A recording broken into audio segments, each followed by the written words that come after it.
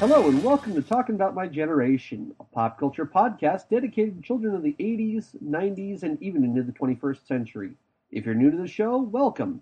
On this podcast, we'll discuss movies, video games, and television shows that we grew up on. This week, we are going to come back in here. We mentioned it. Mike and I were talking about this last week when we were doing Sleepless in Seattle. We're actually going to be covering one of our favorites. Going back to John Hughes again, we're going to cover Uncle Buck. Alrighty. And we have Eva here with us, and we have Mike here with us. What were your guys' thoughts on this movie? It wasn't bad. It didn't totally suck, but I think that, and there were a lot of really great one-liners, and I liked John Candy's character in it. It was okay. It was, if I were to grade it, I would say maybe B-, maybe. Okay. I didn't hate it, but I didn't it's not one of the ones that I'm going to actively seek out to watch, if that makes any sense. Yeah. Let's see, this for me is one that I will watch all the time. Yeah. Stuff like 16 Candles, those are not John Hughes films that I'll seek out. Yeah. But there you go. But this one for me, this one was awesome. And I saw this, I didn't find out about Uncle Buck until after Home Alone had come out. So going back and watching this and seeing a young Kevin McAllister in this, I was like, hey, wait a second, what's he doing in this movie? Right?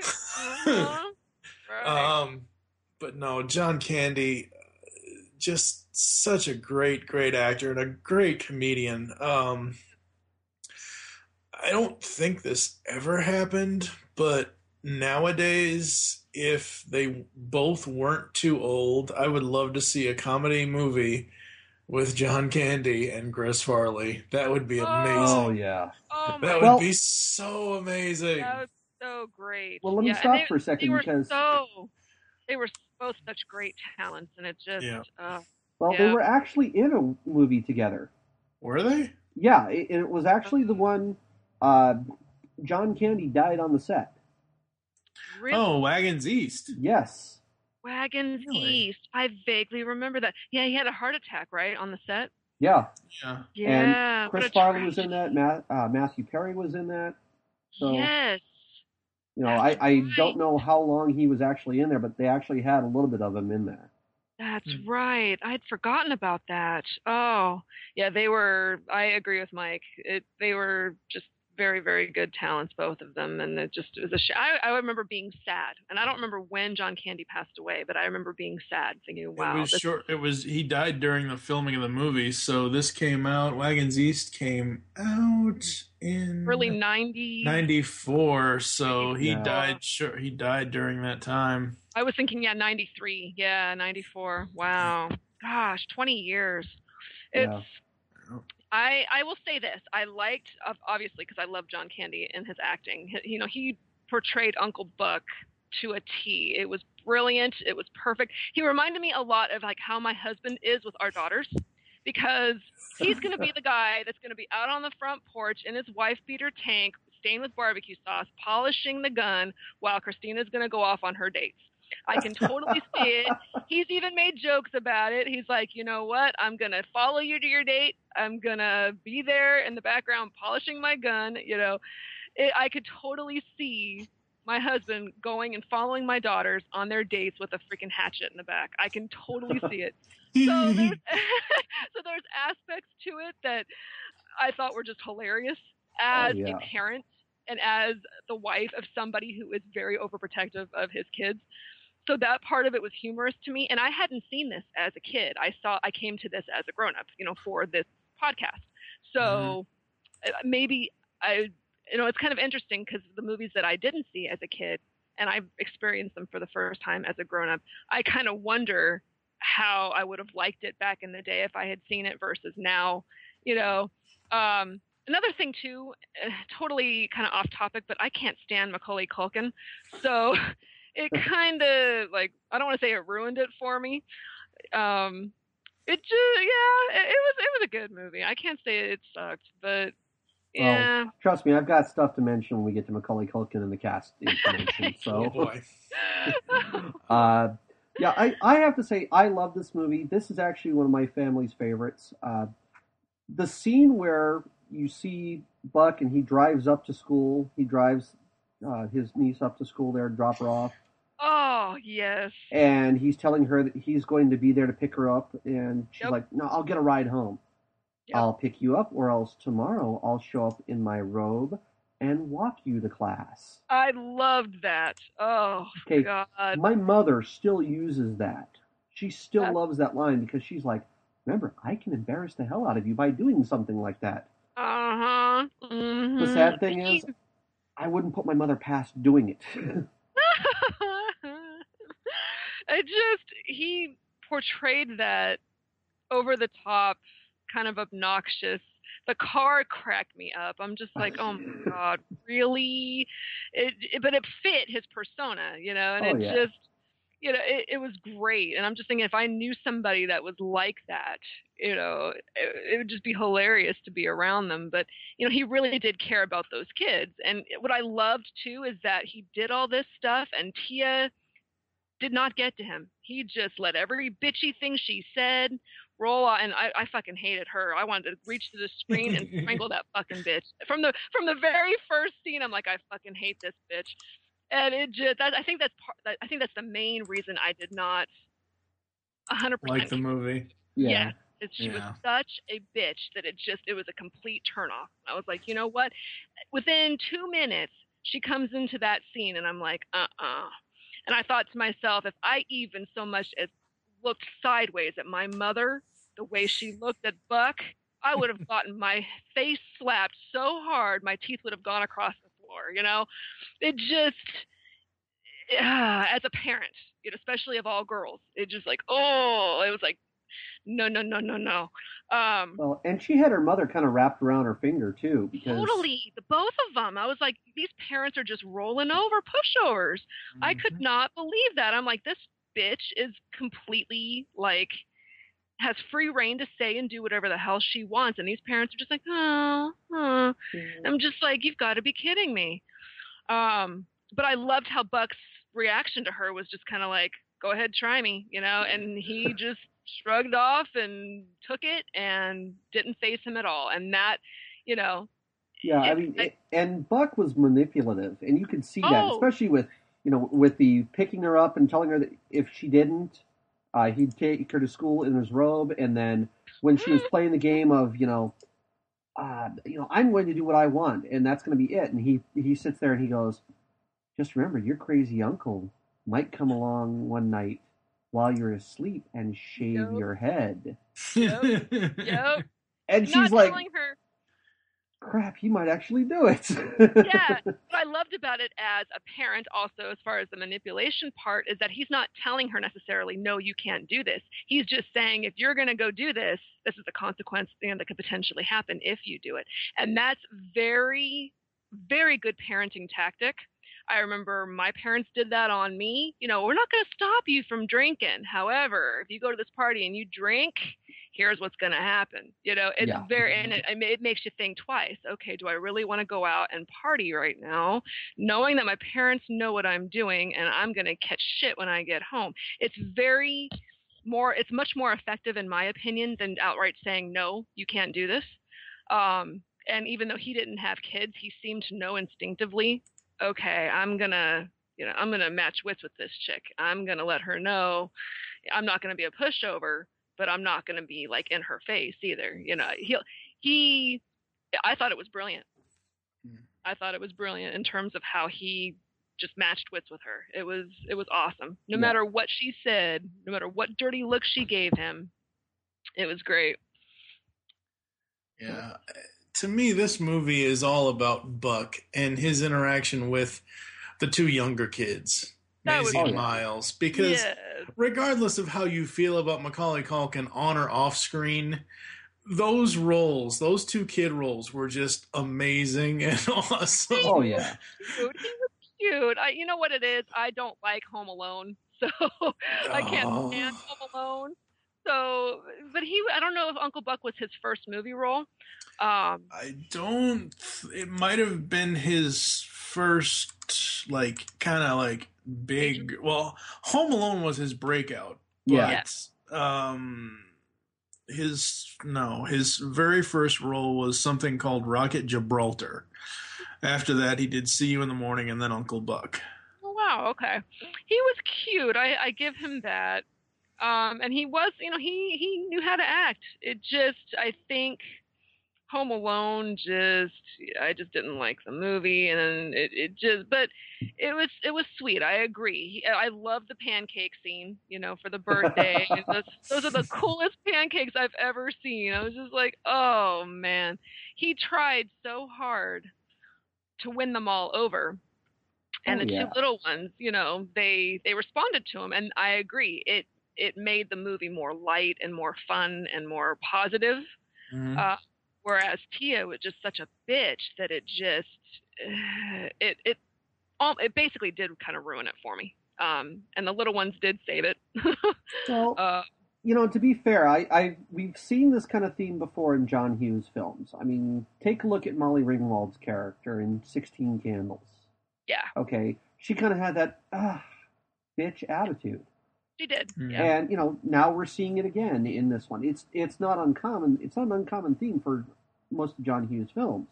I never thought of that. Yeah. Yeah. Even in Ferris Bueller, you had Ferris's older sister that kind of had that bitchy attitude. Very true. I didn't even think about that. That's true. I mean, and actually capturing that, the teen genre, of course, teen angst and anger and the drama and the moodiness and the bitchiness and I mean all of that. He did so brilliant at encompassing all of those, teen emotions in his films. So you're right. I mean, I shouldn't have been surprised coming into it and seeing that. It was just such an immediate turnoff because I'm just thinking as a mother, I was just like, oh, you fucking bitch. I'm going to reach through this screen and strangle your ass. Yeah. So that's what it was. It was the mother in me that just like made my blood boil. Like, and then her mother on screen just kind of let it roll off her back. Just like, are you kidding me? Raise your freaking hand and slap this bitch, Yeah. It frustrated me. I was just like, these parents are the biggest pussies I've ever seen.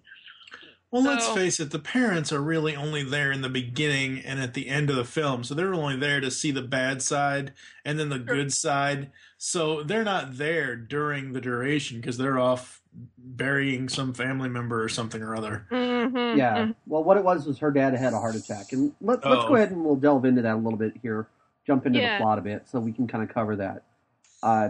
What happens for the movie here is it starts out, the kids are just, you've got Maisie and Miles. They're kind of going through life and just being abused by their older sister, Tia. And Tia is basically she is, as Eva said, a raging bitch throughout the entire movie, for the most part. We see her, they're at odds, and we start off that night, like night of the first, the opening scenes there, we find out that her grandfather has a heart attack. Mm-hmm. And so her parents are rushing back off to Indianapolis, and she totally resents them because of the fact that they moved away and now they're having to go back and leaving the kids there. Mm-hmm. Yeah. And so that was kind of pissing her off. And then of course they're trying to figure out who they're going to get to watch the kids, and the dad is kind of like, crap, who am I going to get? Well, there's always my brother Buck. We'll get him to come out. And he's like, ah. Mm-hmm. No, Buck. Yeah, the mother doesn't want anything to do with it because everyone seems to think Buck is just this unreliable loser. Yeah. Yeah. Well, he's kind of the black sheep of the family, and you even see that in the wedding album when Buck is looking through it. That they folded him out of the picture. That was so sad. That actually kind of like made me tear up a little bit. I was like, that is just wrong. That is just so wrong, Yeah. Family, you know what? Yes, every family has a black sheep, whatever, but it's like he was a good person. It wasn't like he was just this complete asshole, crooked, he was underneath, he was a good person, and that was what got me. It was just like, I can understand, he's irresponsible, whatever, a bit obnoxious, but yeah. And even like the wife was like, oh, do we really want Buck here? Just bitchy about it. It's like, this is family. This, regardless of whatever mistakes he's made or what, what little he's made of his life, it just, that kind of threw me. I was like, he's not a bad person. Well, Why? Actually, kind of, there was a lot of things going on because he didn't want to have a job. He was unemployed. He wanted to just go as the wind carried him, in a sense. He would go and he'd bet on rigged horse races, which is how he made his money for the year, so that he didn't have to work. Yeah. His girlfriend wanted him to go in and work at the tire store with her. And he's just like, really? I have to go sit down at a desk in an office? Yeah. And I get that. That was not him, at least at the start of this. And, once he's kind of thrown into this role where he has to be responsible for the kids, you could see him just totally do this 180. Yeah. And he started becoming more responsible and everything. Until that wacky next-door neighbor, Aunt Jackie, shows up. Yes. Laurie Metcalf shows up, and that's just... Oh, my God. That whole dancing scene... Sheldon Cooper's mother, for Christ's sakes. Yes! When I saw that, I'm like, she looks awfully familiar. Who the hell is that? And I'm like, oh, my God! Yes, it was like light bulbs going off. And see, again, I hadn't seen it before this, so I was just like, oh, wow, how cool. Yeah, that was something else that kind of bothered me too. Like I mentioned before, just the amount of animosity that they had towards him. And it's like, what did he do specifically for this animosity? And it was sad because even when they called him, and he was like, it was like, what, 2-3 o'clock in the morning, and he was right there. Sure, I'll do it. No hesitation whatsoever. Yeah. Which to me is very kind and responsible. He could have said, fuck you. You never call me. You never invite me over. Fuck you. He jumped to their bidding, and he goes over there, and then that was sweet. And then I'm thinking, okay, he shows up, and he doesn't go to the right house, if I remember correctly. He goes to the wrong house. And, it was supposed to be comical, but I'm thinking, this is fucking sad. His family, his brother and his brother's family don't even invite him over. He doesn't even know where his brother's house is. Yeah. It just, that part just kind of got me. It was like, this poor guy, he's been shunned. And then when when he's needed, when there's nobody else around, call Buck, Yeah.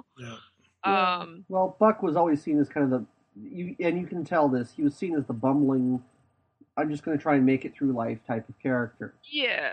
And that's how the rest of the family saw him. And then he finally starts seeing this different side of him because where he's come from on the other side.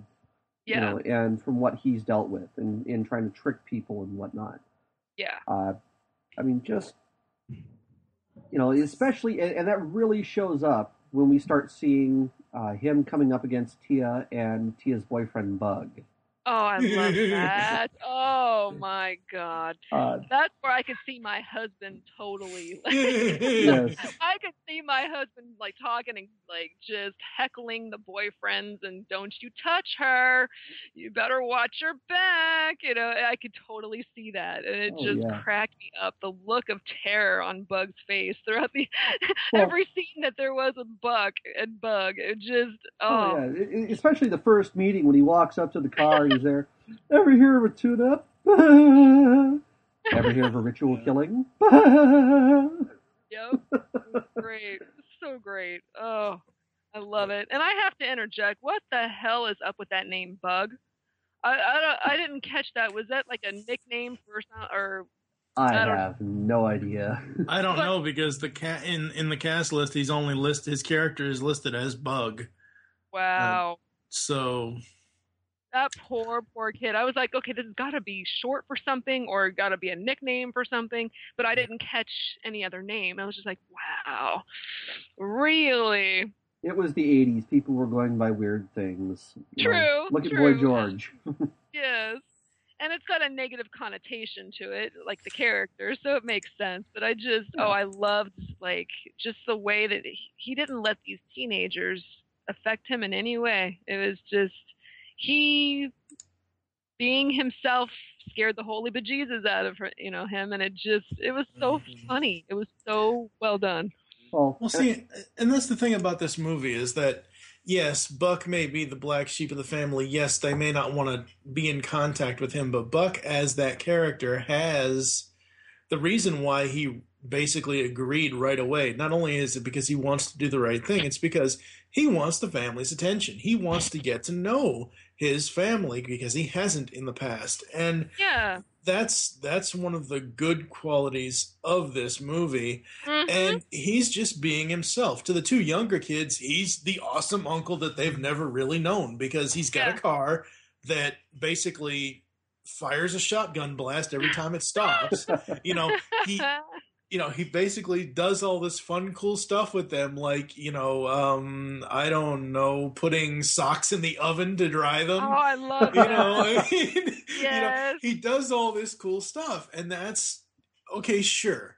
Yes, in his life with Shanice and everything else and his girlfriend there, yeah, sure, he's not the most, I wouldn't say upstanding, but he's not the most on the right path kind of guy when it comes to a job and making money in life, but he still has a decent life. I mean, he's, and as you said, Eva, he is a decent guy at the heart of it. I mean, he's not like one of these, card counters or cheaters you'd see in Vegas or somebody like that. Sure, he's rigging the games, but it's so he can make ends meet. It's not like he's, trying to make millions here. Yeah. And, the plot of this movie is so well done between his arrival, oh my God. The two scenes that I most remember, and I think I have both these clips, so I'll probably have to send them to Doug, is the clip with the principal. Take this quarter. Go downtown and have a rat gnaw that thing off your face. Oh, God. I love that. My favorite. This is just him going in, and this is this principal. And everyone has seen a principal like this lady where she is stuck up and just wants everything to be perfect and everything else. And even though she is stuck up and wants everything to be perfect, she herself is imperfect because she has this giant thing on her face. I mean, it kind of reminds... When I went back and watched it, I was like, hey, it's a mole. It's kind of like Fred Savage's character in Austin Powers. Yes. It's a female version of Molly Wart. And him, Buck, in that scene, he is himself because he is standing up for his kid, his family. And okay, that scene, and the other one is it's actually a scene with Maisie where, because she's been around Buck, she's learned to curse. She says the curse word, and the teacher is like, blasphemer! I love that. I love that line. I freaking love that line. There were so many cute scenes in this. I have to say, the more I'm talking about it, I did like this movie. I'm looking at all my notes that I've written down because it's been a while since I've seen it, but it was very, very cute. I love that principal scene. Oh my God. Part of me was just like in shock, like, oh my God, here's a 40-year-old man talking to this woman like this. Oh God, that, the obnoxious part of him coming through and that he should know better, but it was so freaking funny. But and that whole scene, just to kind of touch on that, because she was bitching about Maisie being a dreamer. And his whole attitude was, what the hell? She's 6.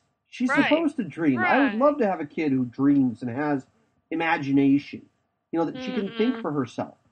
And you're here trying to stifle this? What the hell kind of educator are you? Exactly. He put her in her place, but it was also the element of the insult that just... I mean, he says what everybody in the real world, in real life, would love to say to people like that. He just kind of, there's like no filter. It just kind of comes out. And that's, to me, it's both admirable and kind of off-putting at the same time. Oh, But it's yeah. also very funny because it's just like, damn, I wish I had the balls to say something like that, you know? So it's kind of cool, but it just, I cracked my ass off just that entire scene. And there was another one where he's in the laundry room trying to get the laundry machine, the washing machine to work. And the neighbor comes in, and that was a what the fuck moment for me when Marcy, was that her name? Marcy? Yes. The neighbor. She just like saunters into the house. I'm like, you just walk into your freaking neighbor's house without, really? And then the whole thing where, the implications that he's like, screwing in the laundry room, the whole thing was hilarious. Oh my God. But that was something I was like, really? This neighbor just kind of comes on over whenever she wants? Really? Yeah. Okay. Well, I gotta say, some of my favorite parts just involved, towards the end when you finally see Tia finally starting to realize that Bug is only after one thing, and Buck throughout the entire movie is telling her he only wants to get into your pants. That's all he wants from you. Yeah. And he's like driving around and he's looking for her, and he finally finds out that they're at this party, drives up there and discovers that, well, yeah, Bug is trying to get into a girl's pants, and unfortunately it's not his niece.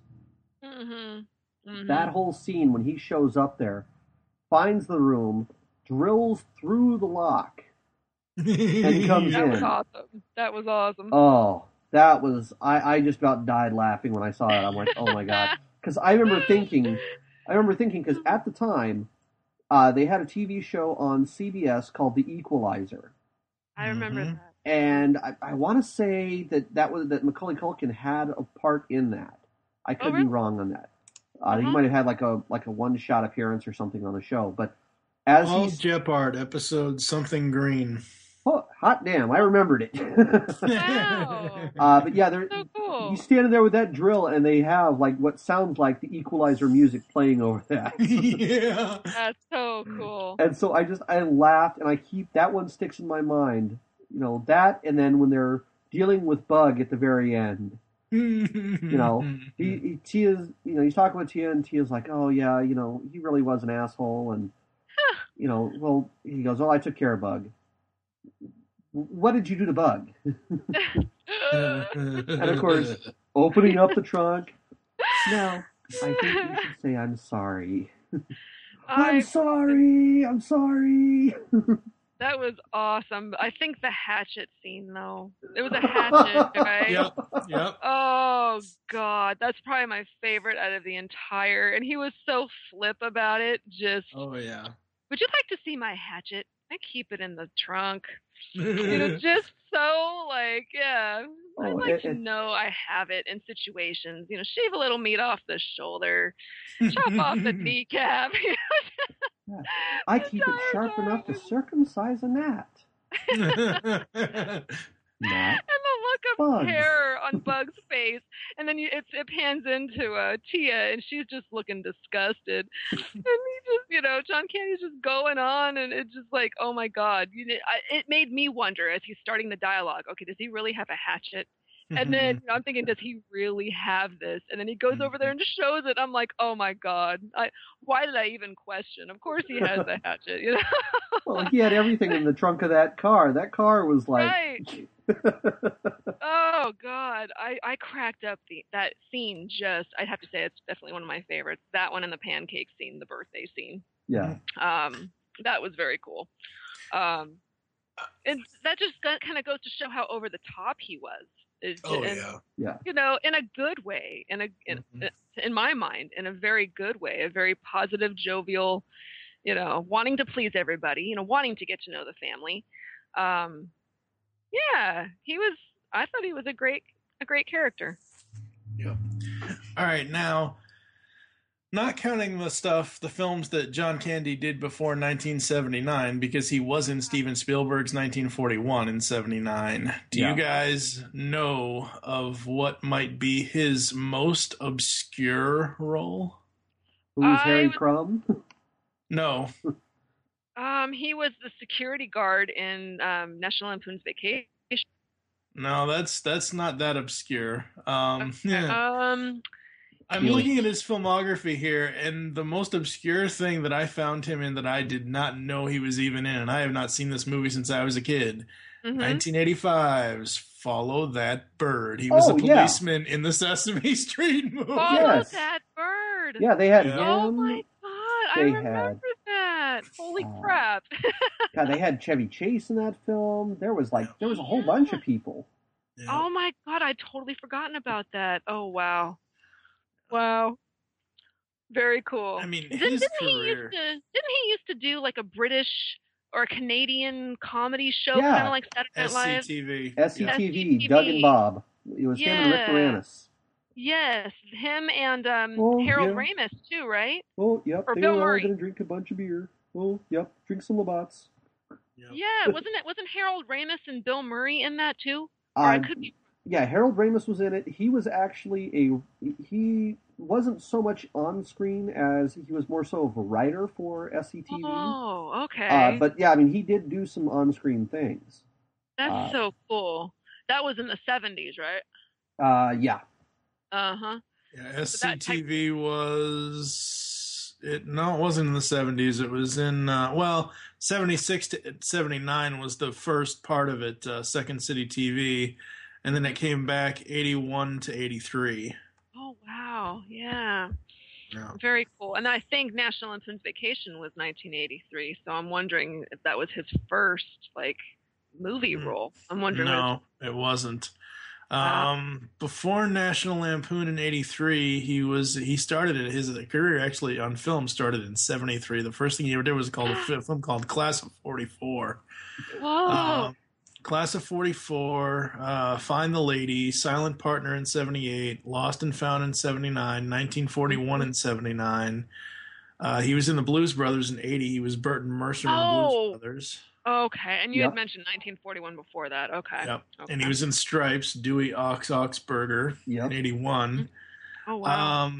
He was in Brewster's Millions in 85. Summer Rental. Summer Rental was amazing. I love that movie. I love that movie too. Just the whole boat race and, just some of the stuff that he went through with that. Yeah. And of course, we already talked about last Thanksgiving. We talked about Planes, Trains, and Automobiles. He was also a Mog, half man, half dog in Spaceballs as Barf. Yes. Oh my gosh. He was his own best friend. Yep. His own best friend. Yep. Doug already mentioned Who's Harry Crumb. He was Gus Polinski, the Polka King of the Midwest in Home Alone. Yep. He was in Only the Lonely in 91, Delirious, JFK. He's been in a bunch of stuff. He actually was the announcer in the Rookie of the Year film in 93 from Disney. His last film that was really like a full, he finished the entire thing was Cool Runnings in 93. Yes. Wagons East in 94, but he never actually, I don't think he finished it because it says here he died during the filming. So, yeah. And then there was a posthumous release in 95 of Canadian Bacon where he played Sheriff Bud Boomer. I think I saw that. Yeah. And then there was an unreleased film, The Magic Seven. He was a voice. It was produced 90 to 93, but it never got released. Television, we already mentioned SCTV. We gotta bring up Camp Candy. Yeah, Camp Candy, his cartoon series. Camp Candy? Yep. Oh my God! How did you not know about Camp Candy? Camp Candy. Yeah, ran on NBC. That sounds very familiar. What was it? It was a cartoon series on ABC. Yeah. Really? 89-92 animated television series produced by Deke Entertainment with comedian John Candy printing the voice for an animated version of himself. The show is set in fictional summer camp run by John Candy. The animated series spanned a brief comic book series based on the show. 27 episodes of the series aired during... Almost all episodes would begin where John Candy would be trying to show an outdoor skill to some kids, to which he would then say it reminded him of a story. He would then tell of the story in the episode narration. John was a dedicated leader of Camp Candy, a summer camp that is presumably built by him, and he tries to get various kids to get along. So it's kind of like It's kind of like his version of Fat Albert. I was just gonna say Fat Albert. When you were talking about that, it kind of, that was what popped into my head. I'll be damned, I never saw that. Yeah, Fat Albert mixed with Great Outdoors. You know, going through his filmography, he did pull off that. I keep going back to the word obnoxious, but that's the only way I can really describe him. Just pleasantly obnoxious. He plays that type of role so well. It just. That's the kind of comedy he had, yeah. And it just, and see, for me, it takes a lot for me to laugh. I'm not somebody that can watch a movie, and sometimes I look at things and I'm just like, this is so freaking dumb. I'm not amused, Oh, yeah. A lot of the comedies, it's just like, really? You're trying too hard. I'm not getting it. But then there's some that are just spot on, and he was definitely one of those that was just spot on. Chris Farley. I crack up every time I see Black Sheep. There's just some of them just have it. Some comedians just have it. Other ones, like, I can't say why exactly, but like Adam Sandler, I don't think he's funny in the least. But there's other people that, they have to have something special. And John Candy definitely, in every movie that he was in. Wasn't he in Splash too? Yes. Yep. He played the brother, and he was hilarious in that. Very obnoxious in that one, and he played it so well. Yeah. Well, it's so funny with some of the cast in Uncle Buck, because there is one on here that I did I've seen her before. I'd seen her in Uncle Buck, and then I had seen her on television from 2000 to 2006, but I had no idea it was the same person. Jean Louisa Kelly, who was Tia Russell in Uncle Buck. Uncle Buck was her very first film. Was it?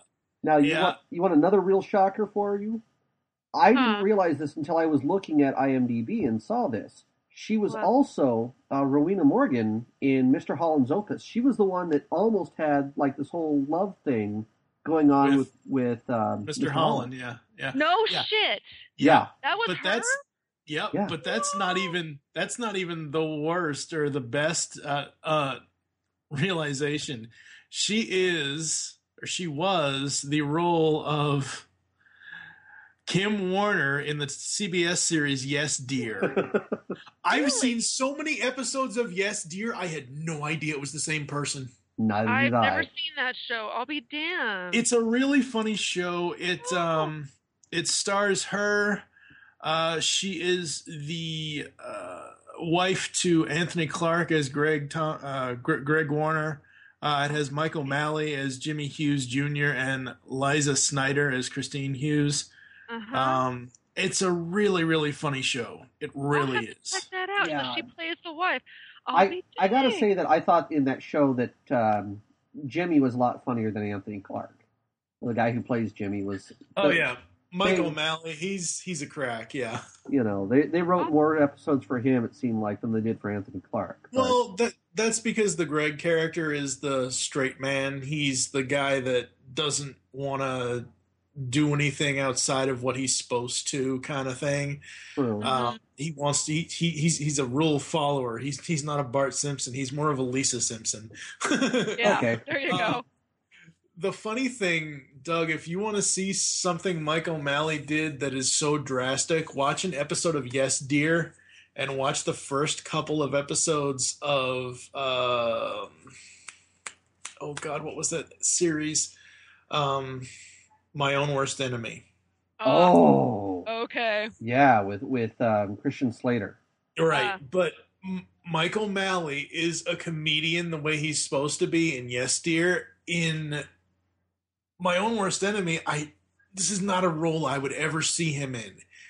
But he plays this super hard-ass spy along with Christian Slater, and it's not comedy at all. It's a completely serious role, and I'm like, oh, wow, this guy can really act. Yeah. Yes. Yeah. Very cool. I'll have to check that out. What is it, ABC? CBS. I don't think it's airing anymore. No, it was actually killed after about 12 episodes. Oh damn! Was it? Yeah. Oh, wasn't it? What? Yes, dear. Oh no, you no. mean My Own Worst Enemy. Eva? Which are you asking about? My Own Worst Enemy or Yes, Dear? Yes, Dear. Yes, Dear ran from 2000 to 2006. I don't know if it's still in syndication, but Doug is right. With My Own Worst Enemy, NBC killed it after 6 episodes. Oh, yeah. Damn. Okay. Yeah. Damn, that's so cool that she's still, relevant and working and. Oh yeah. Wow. Yeah. Now that you know who it is, does she look like she did back? I mean, could you No. help Really? No. Yeah. I didn't even until I looked it up right now. I didn't even know it was the same person. Because originally, this is just, I guess, me being kind of ignorant sometimes. Originally, I thought this was Ferris's sister for the longest time. I thought the same thing for a bit. I thought it was I thought it was Jennifer Grey for the longest time, and it isn't. Damn, I'll be damned. Jennifer Grey, yeah, she looks totally different now because of her nasal surgery. So, but I'm picturing her, and I'm picturing, what's her name, Jean Louisa Kelly. I'm picturing them right now, and I could kind of see how they kind of look alike. Yeah. What a trip! Shall we talk about Michael Jackson's favorite son? Yes, right? I have to mention right. him. Macaulay Culkin. I will say this: I loved him in this role because he was just so quick on a lot of the stuff, and he was just very flippant about it. In this, as Miles, he was great. He was cute. But I have to say, in most of the other roles that he played in, the only other role which I liked him in, but I just realized that he's now really fucking annoying, was Home Alone. Mm-hmm. Again, another John Hughes film. Yeah. He's not that annoying. He's not that annoying in the Home Alone movies. I think I'm going to interject here. This is just my personal opinion. Mm-hmm. As a kid, that was like my brother's favorite movie, and we probably saw it 5,000 times. Mm-hmm. So that part of it is just the fact that it was just constantly having to see it. And I don't know, because this was like 1990, but like my mom hates the movie, in part because we had to see it so often because of my brother. But she made some like remark years ago, I think Home Alone is kind of the start of like the kids disrespecting their parents. And I kind of got to thinking about it, and I was like, this was 1990. And she's like, you know what? And it kind of made sense. She's like, this is like your generation, and we're starting to see the kids talking back and, doing all this stuff that, back in the day when I was a kid, this shit didn't happen, a lot of the disrespect. And I'm kind of wondering if she had a point with that, because up until Home Alone, you didn't really see a lot of, I can't think of any movie where you see kids actively, going against adults and plotting and just kind of the disrespect. I can't think of anything off the bat. We'll have to do did we already do the Home Alone movies? I don't even remember. No. We'll have to do them this Christmas, because I'll say this here and now. He's not he's not necessarily, Kevin McAllister is not really a middle child, but he's not really the youngest child either, because you have Buzz and Megan and Jeff and all these other kids around. There's so many kids around that he's not really, and then you got Fuller and everybody else, Fuller, the kid that wet his bed. So I can kind of see in a huge family like that where he just wants one or two things, and maybe it's because I kind of relate to him since I'm an only child and I want what I want when I want it. Yeah. But it's one of those things where I see Kevin McAllister as a child who feels like he's not being heard. I don't see it as him scheming, because he's not really scheming. He just wants his cheese pizza and to watch the gangster movie. That's all he wants. Yeah. That's true. It's been a long time since I've seen it, but oh god. Yeah. It just that's a very good point. I mean, you get lost in the shuffle with all those damn kids. It's just like, but the whole premise of that movie too. How can you fucking forget your kid? That's another thing too. Yeah. As a parent, it's like, how can you freaking forget your kid? So, I know we're off the topic of Uncle Buck, but since we're talking about Macaulay Culkin and his filmography here. Yeah. This is a little while ago. I don't know how far back on my Facebook it is, but I shared a picture. I'll have to see if I can find it. They didn't just forget him.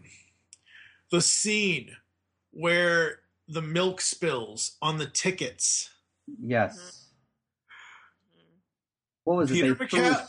They threw his ticket away. Peter McAllister threw Kevin's ticket away when they mopped up the milk. There's a video online. There's a slow motion video online, like a GIF picture showing, and it's someone circling where it is. So they had his ticket. They just threw it away when the milk got spilled in the kitchen scene. Whoa. Yeah. I did not know that. And I'm telling you, as a kid, I saw that movie 5,000 times. Yeah. I do not remember that. I'd have to see that. Not I'll only did they forget him, but they really fucked him. Oh, no. I have to bring up a couple of other movies that he was in, because there were some that just, they really kind of pissed me off. I know what they're. Okay, first off, we have The Page Master. Uh-huh. I hated that movie. I saw it because I was all excited, thinking it's going to be a cartoon movie, and it's going to have Macaulay Culkin, and it's going to have Patrick Stewart in there, and I'm like, this is going to be great. And then I watched it, and I'm like, what the fuck is this? Right. That's exactly that's my reaction too. It reminded me like they were trying to do this whole Saturday morning cartoon with O.G. Readmore from ABC. Mm-hmm. And they were trying to bring these books to life and make you interested in wanting to read, which it was cool. It was admirable for that. I will give them that. But at the same time, it was a really shitty plot. It was a really crappy plot.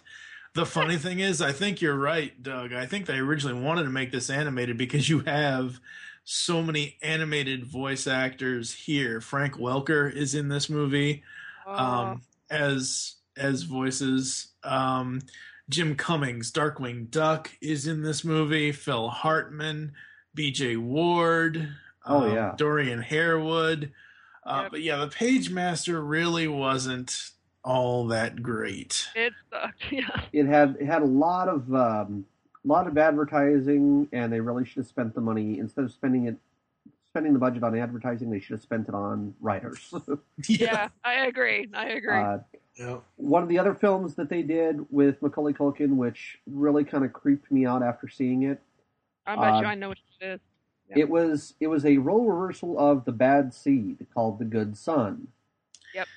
Yeah, that was a little creepy. And all that shit. He makes this gun that shoots bolts, and he's shooting it through trees, and he ends up killing the neighbor's dog. Yep. Just evil disturbing. Little son of a bitch. Yeah, very disturbing. Yeah. There was a movie that I don't know when it wasn't too long ago that came out where he played, and for the life of me, I don't know the title. I saw snippets of it, and it was disturbing. I couldn't watch it anymore, but he played, I don't know if he was gay, but he played a drag queen, and he was doped up on heroin throughout the entire part of the movie I saw. And it made me sad because he's got some drug issues in his real life that he's fighting, drug demons. But I caught maybe 15 minutes of it. I want to say it came out maybe 2010, 2011. The Wrong Ferrari? I don't know. It would probably come to me if you read it off, but I don't remember right offhand. But he played in drag through the entire scene, and he was doped up, and it was very like, whoa, like it was almost realistic. It just kind of creeped me out. I don't think it was The Wrong Ferrari. It was fairly recent, within the last 5 years. The Wrong Ferrari was 2011. Before that was Sex and Breakfast. That might have been it if he played a gay character or a drag queen. Sparking the relationship, cold distance growing between them. It was like, whoa, like I can't watch any more of this. This is going to be dark. Yeah. I wonder if that might have been Party Monster, because I thought that's... Yes! Party Monster. That was 2003. So. Was it that long ago? Yeah, oh my god, okay, maybe... I thought it was in the last few years. I don't know. That sounds familiar, and it was disturbing. I was just like, whoa, so down low in the gutter now that he has to play this, and it made me sad. I was just like, oh, this poor, because I even though I couldn't stand him as a kid because he was so overexposed. Mm-hmm. You know, he was cute, he was talented, you know, to give him that. You know, but yeah, I think that's what it was. He just got way too overexposed. You know, he was so young, and then isn't like all his brothers and sisters actors, and you know, into that too. Oh yeah, his brother showed up in Scott Pilgrim versus the World. Yeah, it's like the family. It's like a family thing, and I just feel like these parents just must have forced it on him. But he's taken such a downward spiral, like Lindsay Lohan, and it's just like, oh, it's just sad to see that. But. Yeah, I can't say I don't like him. It's not bad. The one film that he did do in that I thought was a really, really spot-on casting of him from animation to screen was Richie Rich. Richie Rich! Yeah. I loved Richie Rich because it was just one of those films where it really did match the cartoon series, the old cartoon shorts. So he did a good job in Richie Rich. I have to say, and that wasn't Walter Matthau in that. I think so. Yes, I could be wrong. He played Mr. Wilson. I think he did. That was Dennis the Menace. Yeah, Dennis the Menace. Okay. Not really. Not Richie Rich. Yeah. Maybe I didn't see Richie Rich. Wait, who was in Richie Rich? It's gonna bug me now. Let me see. Richie Rich was. Let's see. Of course, Doug is gonna have to edit all of this out now that I've said this. Yeah. Oh, let's see here. Let's see who can do it. Had Macaulay Culkin, John Larroquette as the villain, John Hyde as Herbert Arthur Runstable Cadbury. Edward Herrmann as Richard Rich, Christine Ebersole as Regina Rich. I didn't see that one. Reggie Jackson as the baseball coach. Claudia Schiffer as the aerobics instructor. Really? Yeah. I did not see that, I don't think. Oh. Ben Stein as the economics teacher. Of course. One of his, I assume, his brother. Macaulay's brother Rory as young Richie Rich. So There's like a whole big Culkin clan, and like they're all actors. And oh yeah, Kieran cool. and Rory and yeah.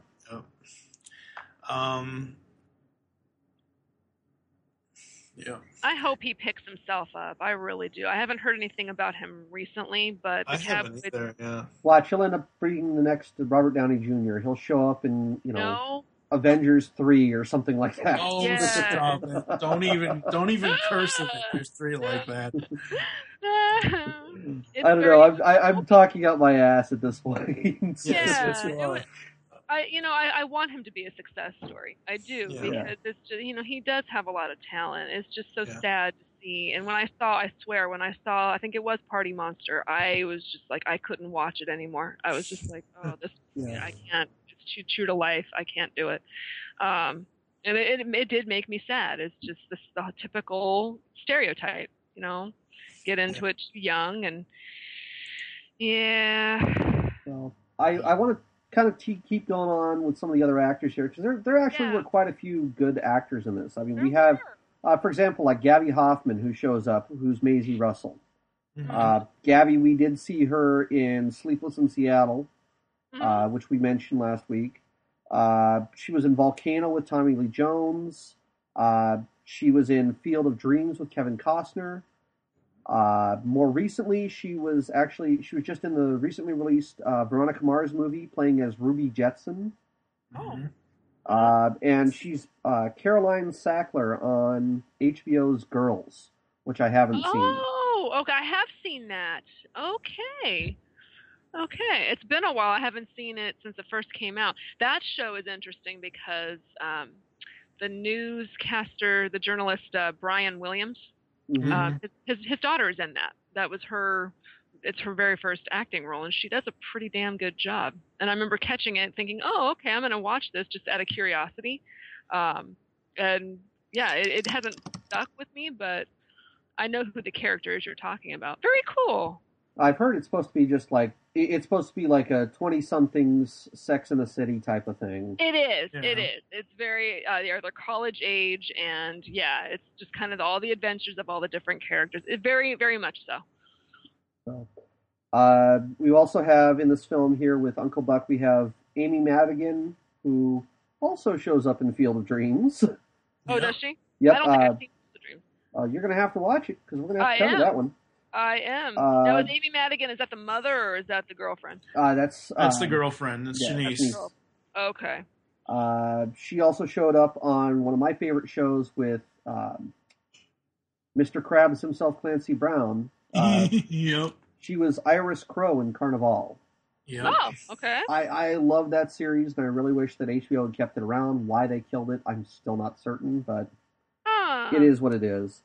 Kind of like Dexter. It's like, why kill off a good thing? Well, they didn't kill Dexter. They gave him a series finale. They did. Yeah. But it was just kind of like, why? This show it's not like HBO pulled a Fox and just stopped production on Boston Public like Fox did. Yeah. Yeah. Anyway. Yeah. But yeah, Amy's been around. She was also, let me see, she was, for any Fringe fans out there, she was Marilyn Dunham on Fringe. She's been Dr. Wyatt on Grey's Anatomy, so she's had her rounds. Mm-hmm. And then of course I recognized him in this film, Jay Underwood as Bug. I recognized him not so much for The Boy Who Could Fly, which was one of his first roles, but he did look familiar. Yeah, he was with was it Jennifer Grey that was in that one? I'm not sure. Let me see. I don't remember. The Boy Who Could Fly. Wow. Yeah. But he was in that one, and then where I remembered him from was the Disney Channel series. Well, I shouldn't call it series because they were all a bunch of TV movies that they did. Called Not Quite Human. Not Quite Human. I vaguely remember that. Yes. And he was supposed to be an android, and Alan Thicke was his dad. I thought it was pretty decent for what it was. And I mean, part of it was that there was a book series that had come out at that time, and they were, I want to say they were like maybe 150, 200 pages. Mm-hmm. And I really enjoyed reading it. Yeah. And it was all based on, it was all loosely on that. Mm-hmm. And unfortunately, I know that they had like 10 or 12 books, and I only ever read 3, and that was all I could ever find. But I really liked the series for what it was. Oh, be darned. Yeah. But yeah, he was there, and of course he played as Sonny Bono in And the Beat Goes On TV movie. Oh, really? And he was also, this one still kind of sticks in my craw a little bit. He was Ernest Hemingway in the Young Indiana Jones Chronicles. Oh, really? Yeah. Interesting. I liked Young Indiana Jones Chronicles, but at the same time, some of the characters, some of the people that they had coming out there didn't fit. Yeah, it kind of depressed me. But yeah, I mean, and we do have some others that showed up. Laurie Metcalf, who we've already mentioned, was Sheldon's mom. Aunt Jackie on Roseanne. Mm-hmm. I'm trying to think, just off the top of my head, what else she's done, because she's done a lot. Oh, much, Yeah, she's done a lot of stuff. Yep. Got her, we got Elaine Bromka, and Elaine Bromka, one of the things that I remember with her, she was in a movie with, let me look it up now. Which character was this? This was Tia's mom. Oh, okay, yeah. This was like late 80s, early 90s. No, maybe not. I thought that she did a movie with, where she was lauded as the French teacher, but I guess I could be wrong. I know I've seen her face in like numerous things. Really? She was district attorney in LA Law. She was on Days of Our Lives for a few episodes. Let's see. What else? She was on Law and Order CI. Law and Order SVU. Wow.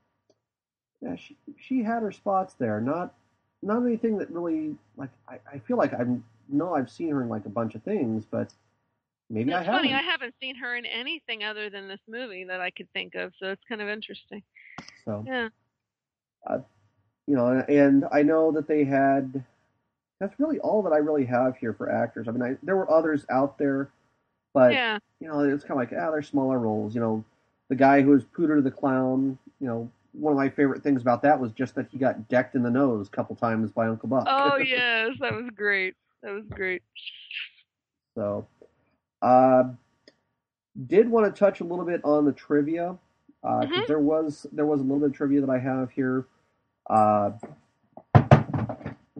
I'm gonna have to edit that out. There was, I don't know if you remember, but there used to be a TV show called Uncle Buck that was run on CBS for a while. It was very short-lived. Yes. I vaguely Thank God. remember. Yes. Yeah, I vaguely remember that. Well, they had comedian Kevin Meaney who was playing this Uncle Buck, and what had happened was that he actually took care of the family. He became the guardian of the kids after the parents were in a car accident and died. Oh. And it was horrible. I mean, well, here's the thing: is that Kevin Meaney really isn't all that funny to begin with. Who is it? The name sounds familiar. He's a stand-up comedian. Kevin Meaney. Yeah, the name sounds familiar. He's gay, and if you see him, you'll kind of be like, okay, yeah, I know who you're talking about, but just really not that funny. I'm sorry. Oh. But yeah, they had that. They killed it, thank God. Mm-hmm. The bit where Miles is interrogating Uncle Buck. Yes. I love that. The whole thing with that, though, they actually had John Candy wrote out the script's dialogue, and he wore it atop his head so that Macaulay Culkin could read the lines much more quickly, keep up with that pace, and just boom, boom, boom, boom, boom. Yeah, it was very, back and forth very, very quickly. Very cool. Yeah. And so you see that. You don't actually see it, but that's all when you can tell when they're doing that because it's all focusing on Macaulay Culkin, where it's just a close-up of him and you don't actually see John Candy. Nope. And that was what was going on, was they were bumping back and forth with that real quick. Oh, that's very cool. Yeah. Another thing here was that all of the sets, almost every single set that you see in the film, was actually built inside of a school gymnasium. I'll be damned. Even the 2-story Russell House, that was in a school gymnasium that they built. Whoa. Very cool. That kind of seems to be a thing with John Hughes because when they did Breakfast Club, they basically redid the entire gymnasium to look like a library. As soon as you said that, what popped into my head. I'm like, he's done that before. That's so cool. Yep. I wonder if it saves money or something on the overall budget to do something like that. I'm kind of curious why that was something that he. It might have, because they were doing the filming in Chicago, and I think at the time when they were doing filmings there, was that a lot of these schools were either being remodeled or renovated. Oh. And so that may be why they threw them in there like that. So, one last thing that I'm really glad for this didn't happen. But they wanted Uncle Buck to be Danny DeVito originally. Oh, yeah. Would have never worked. No, it would not have. No. It would have never worked because I'm trying to remember when it came. I think Uncle Buck came out before the movie that I'm going to mention, but I just want to make sure because I could never see Danny DeVito in this role at all. No. He's not intimidating enough. No. He can be, but this would not have been a good role for him. No. I've said this many times on the Geekcast Radio Network shows, and I might have said it here, but as a kid, my mom let me watch pretty much anything. And the reason why I cannot see Danny DeVito as Buck is because he does so well as Owen! Throw Mama from the train. Yes. Yeah. Right. Yes. That, and he was, of course, Dex Shiflett in Rainmaker and, on Taxi and just, Yeah. Those attitudes. Yeah, he's funny, but yeah, it wouldn't have worked with the kids. In my mind, it just wouldn't have flowed. So, now, interesting. One last thing about trivia that I wanted to bring up: that car that he had. If you remember with the John Hughes films, it was kind of one of these instrumental things where little things in the movies always seem to revolve around a really crappy car. Yes. Because you had that in Vacation, where they're driving the truckster. You had this thing here, this giant Mercury Marquis coupe with it had the knob on the steering wheel so you could crank the turns for the wide turns. Yep. And of course you had Planes, Trains, and Automobiles where they were driving that rental car that was just like blown all to hell. Yes, that was awesome. So, again, this is kind of one of these John Hughes moments that carries through. Very true. Did they ever show, remember we were talking when we did the John Hughes Spotlight about how he, the license plates? I wonder if it ever showed his license plate in the movie. I think it did, but I never picked up on that. Yeah, I had known this was John Hughes, but it did not occur to me to even look. We noticed that he does do something with the license plates where it's significant. They stand for something, they mean something, and it didn't even occur to me to look. Damn. Yeah. Yeah, that's one of his other trademarks that we've kind of picked up on. Mm-hmm. Very cool. Well, that's about all that I have here. Anybody else have anything else they want to put in on the show? It was just an amazing movie. It was very heartwarming. It was very heartfelt, and outside of Bug, there really isn't a character that you don't want to root for. Yeah. Yeah. I have to say, I did like the ending. I thought the ending was very sweet. I thought it was, it was good for the family to kind of come together, and everything worked out in the end. And Buck learned, some responsibility and kind of ingratiated himself in the family, and Tia became less of a bitch, and it did all work out in the end in a positive way, and I did like that. I think something else occurred to me as we were talking about Amy Madigan. I did not like Shanice's character in this movie. I thought she was kind of annoying. I thought that I can understand being John Candy's girlfriend in this. I can kind of understand, but I still, that being said, I can still kind of think, wow, she kind of overreacted and didn't, spoke over him, didn't let him get a word in. He's trying to explain himself in multiple scenes. Very overreacting, histrionic, pushy, kind of annoying. It just kind of turned me off a little bit to her character. Even the scene, granted it looked bad with the neighbor Marcy and him dancing, which was just like, what the fuck? Yeah. And then she lets herself into the house. I'm just thinking, is this just a freaking open door policy in this house? People are just walking on in, and she sees them dancing and she's just immediately flips out. And I'm just like, give the man a chance to speak, Yeah. It just, throughout every scene, every interaction with them, there was no chemistry. But even beyond that, she was just out to nitpick him and just looking for the bad and not letting him explain himself. And it irked me. I was just like, really, get off your fucking high horse and let him talk.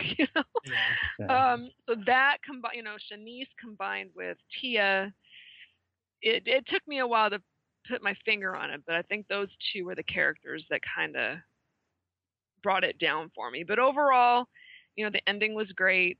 And the movie was very good. I'm picturing the scene where before he meets the principal and he's having to take a leak in the little kid's bathroom. And he has to kneel down at the urinal. And I'm just cracking up at all these little things that, he had to do. And or the scene where he's at the house and he's eating Frosted Flakes out of the bag. Yep.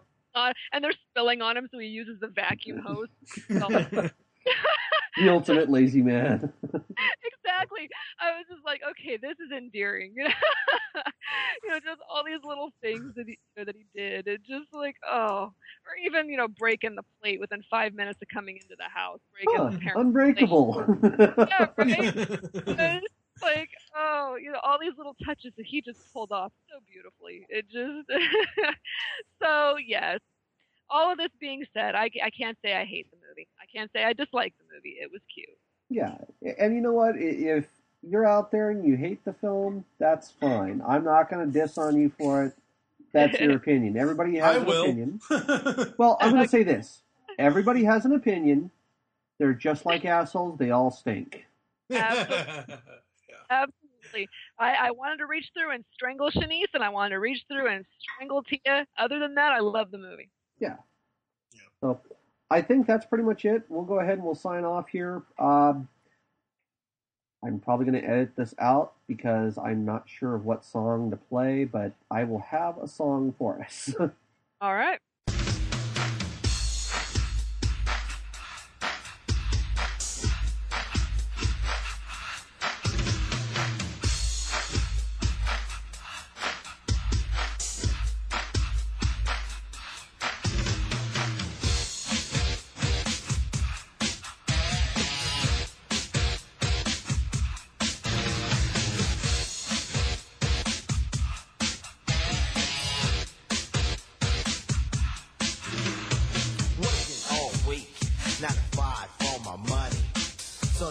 Comes, I go get live with the honey. Rolling down the street, I saw this girl when she was pumping. I winked my eyes, got into the ride, went to a club with jumping. Introduced myself with low, she said, you're a liar. I said, I got it going on, baby doll, and I'm on fire. Took her to the hotel. She said, you're the king, so be my queen, if you know what I mean. Let's do the wild thing.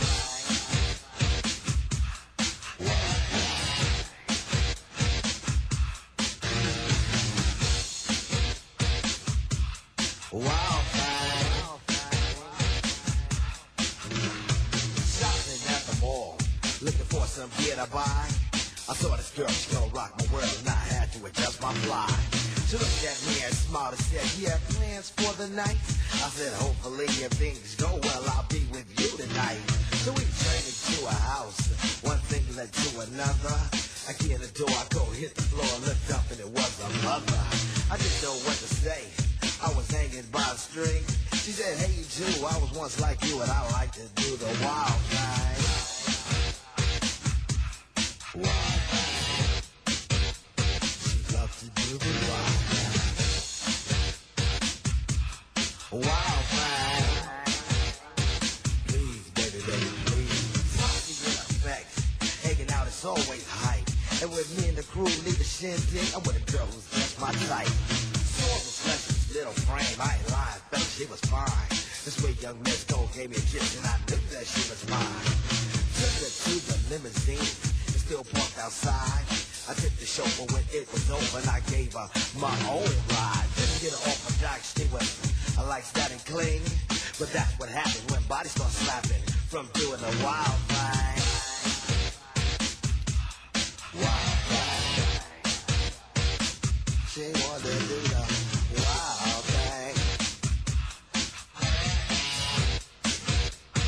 Please, baby, baby, please.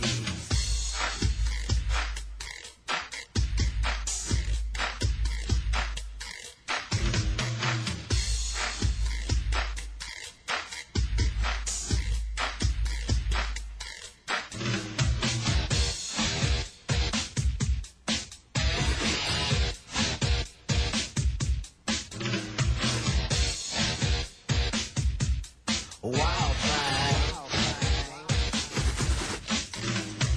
Doing a little show at the local discotheque. This fire chick was on my jock, so I said, what the heck? She wanted to come on stage and do a little dance. So I said, chill for now and maybe later you'll get your chance. So when the show was finished, I took her around the way. And what do you know, she was good to go without a word to say. We was all alone and she said, Tone, let me tell you one thing. I need $50 to make you holler. I get paid to do the wild thing. Say what? Yo, like you must be kidding. Yo, walk, you ready?